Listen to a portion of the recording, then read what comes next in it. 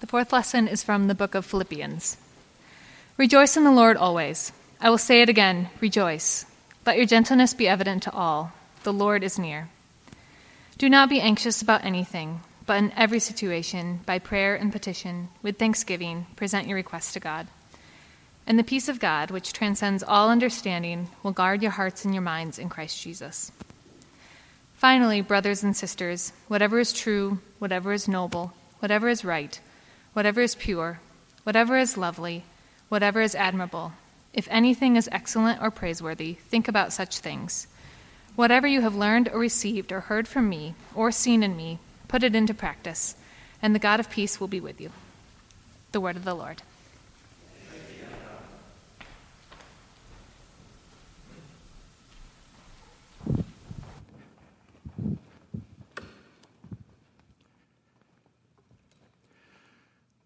One of the things that is true about any group of this size of human beings is that we all have different issues, different struggles, different reasons for being here. We have different responses to the truth or the untruth of what Christmas actually points to. We have different assessments of what is real about life and where ultimate reality is to be found, where meaning is to be found. But the thing that is true about all of us is that we're all looking for it, that we're all looking for a purpose. In fact, we're all living by a purpose. It may not be an inspected or reflected upon purpose, but we all have a purpose. And we see in the Psalms people wrestling with these questions. The Psalms are the ancient prayer book of Judaism and of Christianity. And they're very ancient, some of the oldest writings that we have in the Bible, but they are constantly dealing with very modern questions. Is the world that we inhabit, is it arbitrary? Is it indiscriminate? Is there a designer that's behind all of this? And what's the nature of that designer? And that despite the apparent chaos that I think we can all look around and identify, and the real suffering that we see, is there coherence behind it all? Or at least is there a final remedy that will bring ultimate coherence? And of course, these questions really are fundamental and presuppose the questions of, what am I doing here? Why do I exist? What is my purpose? And can I have one that extends beyond me? Can I have real meaning in my life? And Psalm 8 really gives us some very firm answers. They may be somewhat contrarian, and yes, they might be hard to believe, but they are answers nonetheless. And they're not sort of clinical, anthropological answers in terms of what is humanity. And they're not merely apologetic that, in fact, there is a God, because that may not be all that hopeful. If he exists and is a tyrant, if God exists and is ambivalent, that's not good news. The news of God's existence may, in fact, be very bad news, as it was to many of the cultures that existed around the times that these Psalms were written. These Psalms, you see, were contrarian in that day as well, because they presupposed and presented a God who was very unlike the mythologies that were being written at that time. The news of God wasn't bad news in that he was a tyrant, but it was very good news. And in fact, Psalm 8 gives us a very Christmassy answer. It gives us tidings of comfort and joy. It gives us good news that something has happened in the world, that something lies behind the world that gives us reason to be hopeful. And David, you see here, is experiencing that same mystical awe that you see these people experiencing as you read the birth narratives in the Gospels. That they're confronted with something and their only response is awe. It is that it seems that they're standing on holy ground. There's something incredible going on. David, the psalmist, says, what is it about us? What is it about me, about humanity? Question one, and what is it about you, God? What's in your nature that causes you to care for me, to care for us, to be mindful of us? And we'll talk about that term in a minute, because it's much more than just sort of casually thinking about someone. David here is making a proclamation in the form of a question. How is it true that God holds us in His memory? How is it true that God is intrigued by us, that He's enchanted by us, that He's loyal to us as humanity? And then he personalizes that, of course, for himself. How is it that God, who made the planets and the stars, how is it that He is loyal to me? And most commentators will argue that Psalm 8 is a meditation on the creation narrative of Genesis 1 and 2 and part of 3, where humanity is given this regal status, and that we are called to represent Him and His intentions in the world. That is, we are called to have a purpose, and we are given a purpose. I skipped a page, but that's just a preview for what's coming. So now we'll go back, and I'll tell you a little bit more about what was leading up to that. But David is giving us an enormous contrast to these ancient mythologies and how they describe God, because they generally conceive of creation as the result of this battle between the gods, where one emerges victorious, and they get to kind of create stuff and make the world as it is. And after they create, they're generally rather unimpressed with you and I. They're not so intrigued by humanity. In fact, they just want us to kind of keep it down. They're like parents. Can you guys keep it down in there? Can you turn the radio down? Turn the noise down. I'm trying to think in here. And in the biblical account, God doesn't wrestle, you see, with other gods and get the right to create. But He wrestles with darkness itself. He tames chaos. And it tells us in verse 1 that He sets His glory above. That language is not the work of a general who's won a battle. It's not the words that you would assign to someone who has become victorious over others. It's the words of an artist. It's the words of a contemplative. Look at this and how beautiful it is. And He sets His glory above it. For David, you see, creation is not just an is. It's not just something that has happened abstractly, that we inhabit, but it's an artistic expression of truth and of ultimate reality. It's what God wants to tell us about Himself. The medium is the message, as it's been said. He says, this is who I am. Look at creation and stand in awe. But the person who designed this and made this wants relationship with you. And that's the message. So instead of, hey, would you be quiet? Would you leave me alone? Would you keep the noise down? That's actually the reason for some of the flood, the stories in the ancient Near East about the flood. It's that we were too noisy. And the gods said, they won't keep it down, so we're going to flood them out. But instead of, can you kids keep it down?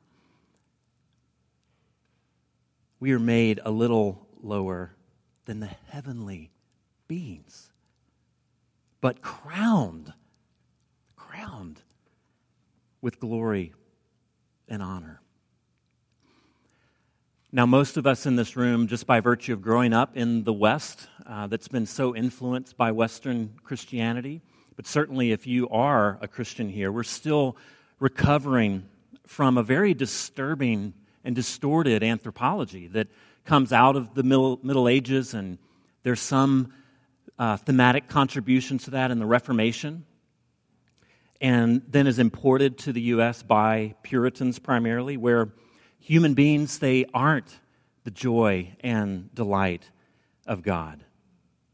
that they're not these almost angelic beings made a little bit lower that God ponders and loves and is enchanted by? That's not the anthropology that you likely have of yourself and that you likely assume Christianity has, because for the longest time we've been taught by the church as it exists in the modern West that you're not that, but in fact you're miscreants. You're so sinfully perverse that the best description of you is that you're a worm and that God can't stand the sight of you. Psalm 8 tells us something very different. Psalm 8 gives us this soaring, this lofty, this exquisitely beautiful anthropology, this description of you that is very different. And it says that the one who had the creativity and the power to make the stars and the planets and the moon and make everything work in concert like that created you with care and with delight. And therefore, every life has immeasurable value. And what that means for us at Christmas personally, what that means is that no matter how small you feel this morning, no matter how unlovely you feel, no matter how forsaken you feel, no matter how sinful you feel or are, God considers you royalty, that He crowns you with honor, that you are crowned with His glory. And implied in that is our purpose. Implied in that is a calling. David says in verse 6, you made them, that is us, humanity, rulers over the works of your hands. You put everything under their feet, all flocks and herds, and the animals of the wild, the birds in the sky, and the fish in the sea that swim the paths of the sea. And that's a very artistic way itself of saying, in a very ancient way, saying that not only do you share in His glory, but you are to share in His artistry. You are to share in His creative impulse. That in a way that is dissimilar and similar to God, you are to go about your days taming chaos. That you are to go about your day making things beautiful. Finding things that are broken and in any way that you can, redeeming, fixing them. You know, good leaders give not only the responsibility for something, hey, I would like you to carry out this task, but they also give the authority to do it. And therefore, the person doesn't have to keep coming back, constantly asking, how should I do this? Could I do this? But they actually empower the person that they give responsibility to. And that allows that person the freedom to mess things up. It allows that person to fail. But it also empowers them to do something creative, to do something new, and to do something magical. Now, as we know, as we read the rest of Genesis, that mankind has this potential to do these magical things, these creative things. And we see that in our world today. We stand in awe of some of the creative impulses and the things that we make, but that we also have the authority to mess things up, to fail, to blow it. And we read the rest of the Bible that that's actually what happens when God empowers us to go and to tame chaos, to make beauty, to follow Him in His creative way. And we start thinking, well, now that I have this authority, maybe I don't need to serve His interests, but I can serve my own.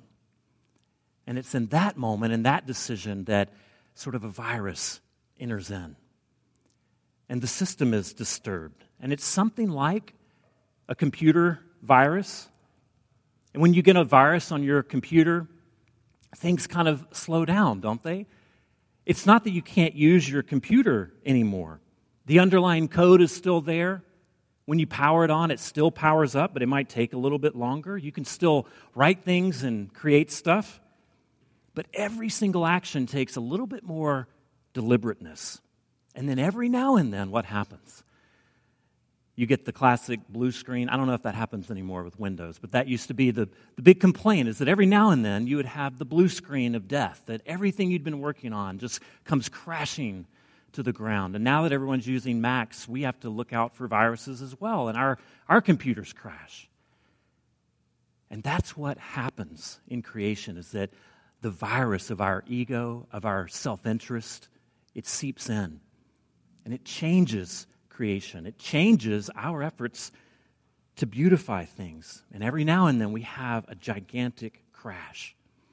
And when we pray the Psalms, we're taking up language that recognizes that recognizes that our lives and all of the world is marked by brokenness and by degradation and by sin and by evil and alienation. And yet, nonetheless, there's still this underlying code. There's this underlying symmetry. There's this underlying beauty that still exists. And yes, friends, an underlying direction. That the world still has a purpose and that you still have a purpose. That there is a great designer, not just a creator, but an artist who has commissioned you to recapture that beauty. To rebuild that lost beauty of our own humanity and also of our world. And that in itself is grace, because what God is doing is He is commissioning the very people that mess things up to rehab it, to rebuild, to reconstruct God's denuded world. Now, this all doesn't come, obviously, from Psalm 8, if you were listening as we read it, but it's rooted there. And it's implied in how David answers, who am I and who is God? And what kind of God is He?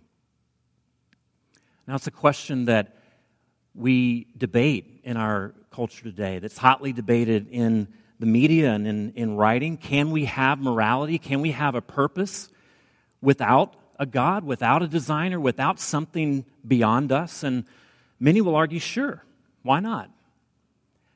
But the rationale, at least for me and maybe for you, doesn't seem to rise beyond that of a social contract, that we kind of get together and we figure out what will make our lives go reasonably well and reasonably painless if we can agree on what pain is and what suffering is. And then we make a social contract, and that's called morality, and we move through the world in that way. And maybe that appeals to you, but for me, it doesn't get beyond sort of what's right in front of me. It doesn't really illuminate my purpose. It doesn't call me to appreciate beauty or to create beauty. It just is. It's just sort of a spreadsheet type of answer to how to minimize pain and suffering. But it also tells us that all of our aspirations for beyond, all of our aspirations for transcendence are mere illusions. People like John Gray and Britton and Steven Pinker, if you've read him or them or seen them interviewed, they would agree with this. They would agree with me. I'm sure they're flattered by that. They come to the same conclusions that the existentialists did in the 50s and 60s. If you've read Sartre in your high school philosophy class or Camus, that if there is no God, there is no basis for any real purpose in the world. Why live for anything at all? Why promote human rights? Why promote equality? If there's no ultimate reality, why do you care? Because the cosmos sure doesn't care. Live by self-interest. And that's what these people who are agnostic or atheists are concluding. And I don't find that compelling as a purpose, but I find it compelling as a logical response to the reality that they are looking at. If humans are nothing more than a genetic accident that has produced a very highly destructive species, they call them Homo sapiens. If we're a collection of cells that happens to be self-aware, then do we have purpose? Do we have meaning? Is our sense of transcendence, is our sense of beauty, is it just culturally constructed? Is it an illusion? This, you see, is very honest. It's quite honest about the darkness and brokenness that we all inhabit. But it doesn't bring us any hope that there could be, that there has been an intrusion of light that has meaning. David, you see, says that we are the handiwork of God, the concern of God, the object of his fascination and his care. That's what makes you, you. That's what allows you to get up on Christmas morning and know that there's something more than just the exchange of gifts, that the things that you feel about this season, this longing for transcendence, that it actually connects to something, that it actually points you beyond your life. You see, we see this nowhere more clearly than Advent, than Christmas, because what we are told is that God doesn't just come to us with a message, here's how I want you to live. He doesn't just come to us, but he comes to be one of us. He comes to be one with us, to communicate that David's reflections do match ultimate reality, that God is exquisite in his care for humanity. The old King James Version translates the verse that we read earlier that I referred to. What is man that thou art mindful of him, and the Son of Man that thou visitest him?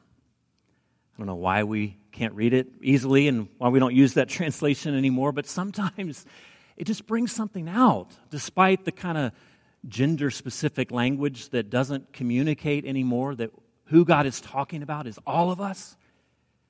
There's something about that last part. What is it about me that thou visitest us? And we read in the birth narratives in the gospel about these amazing visits, right? Think about how are these stories told? They are told in the story of visitation. The angel visits with Joseph and tells him the story of what's about to happen. The angel visits with Mary, and she responds with, okay, she has a purpose, you see, in this visitation. And this scared little girl, probably 14, says, I will bear this child, and I will bear the shame that my culture will give me because of this. Because she's an unwed mother. Mary then visits with Elizabeth, the mother of John the Baptist. And then John the Baptist's father, Elizabeth's husband, Zechariah, he is visited by the angel that tells him too what's about to happen. And he breaks into praise. Blessed be the Lord God of Israel, for he hath visited and redeemed his people, to give knowledge of salvation unto his people by the remission of their sins, through their tender mercy of our God, whereby, this is King James, by the way, whereby the dayspring from on high hath visited us, to give light to them that sit in darkness and in the shadow of death. That is all of us. That the reason that these visitations happen was to give light in the darkness, and also to guide our feet, purpose, calling, meaning, to guide our feet in the way of peace. Jesus comes, you see, not as a general on a war horse who happens to have defeated all the other gods and gets the right to rule, but he comes as an artist. He comes as a baby. It's a beautiful picture. Whether you believe it, we can certainly see the artistry behind it. He comes as a baby, and instead of taking up power, he's overcome by power. He's born in a stall, born in poverty, on his way to a cross. And what Christmas tells us is that this all happened because God was mindful of you, that God was enchanted by you, that God remembers you, and that he visits you with salvation. Friends, there's dissonance between how we believe the world was created and how God intended it to be and how it is now. And we all have to answer that, by the way. Why? But it's in the way things ought to be. That's where we find our purpose. That's where we find our calling. When you experience the gospel taking root in your own life, when you hear Jesus saying that he will bring peace in the midst of your personal chaos, that he will bring healing in the midst of your cosmic brokenness, you can never be satisfied with the way things are. But you're always being compelled to pursue the way things ought to be, beginning with yourself, you see. Beginning with asking God through the power of his gospel and through his community, through the Spirit, to change you, to rehab you, so that you can be his healing presence out in the world. And that's your calling based upon this beautiful anthropology and this beautiful meditation of theology of who God is. So live out of that juxtaposition this Christmas season. Let's pray.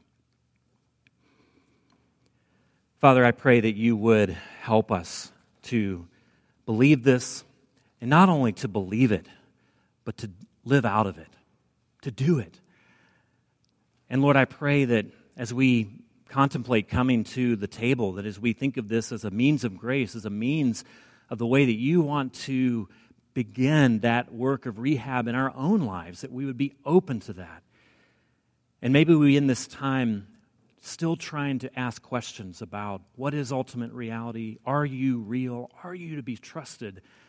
And I pray that we would open ourselves to that query and that we would allow ourselves to follow the truth wherever it may lead. And if we've already answered those questions, would you root the answers more deeply in the way that we live, in the way that we love those around us, and the way that we love you? And we pray in Jesus' name. Amen.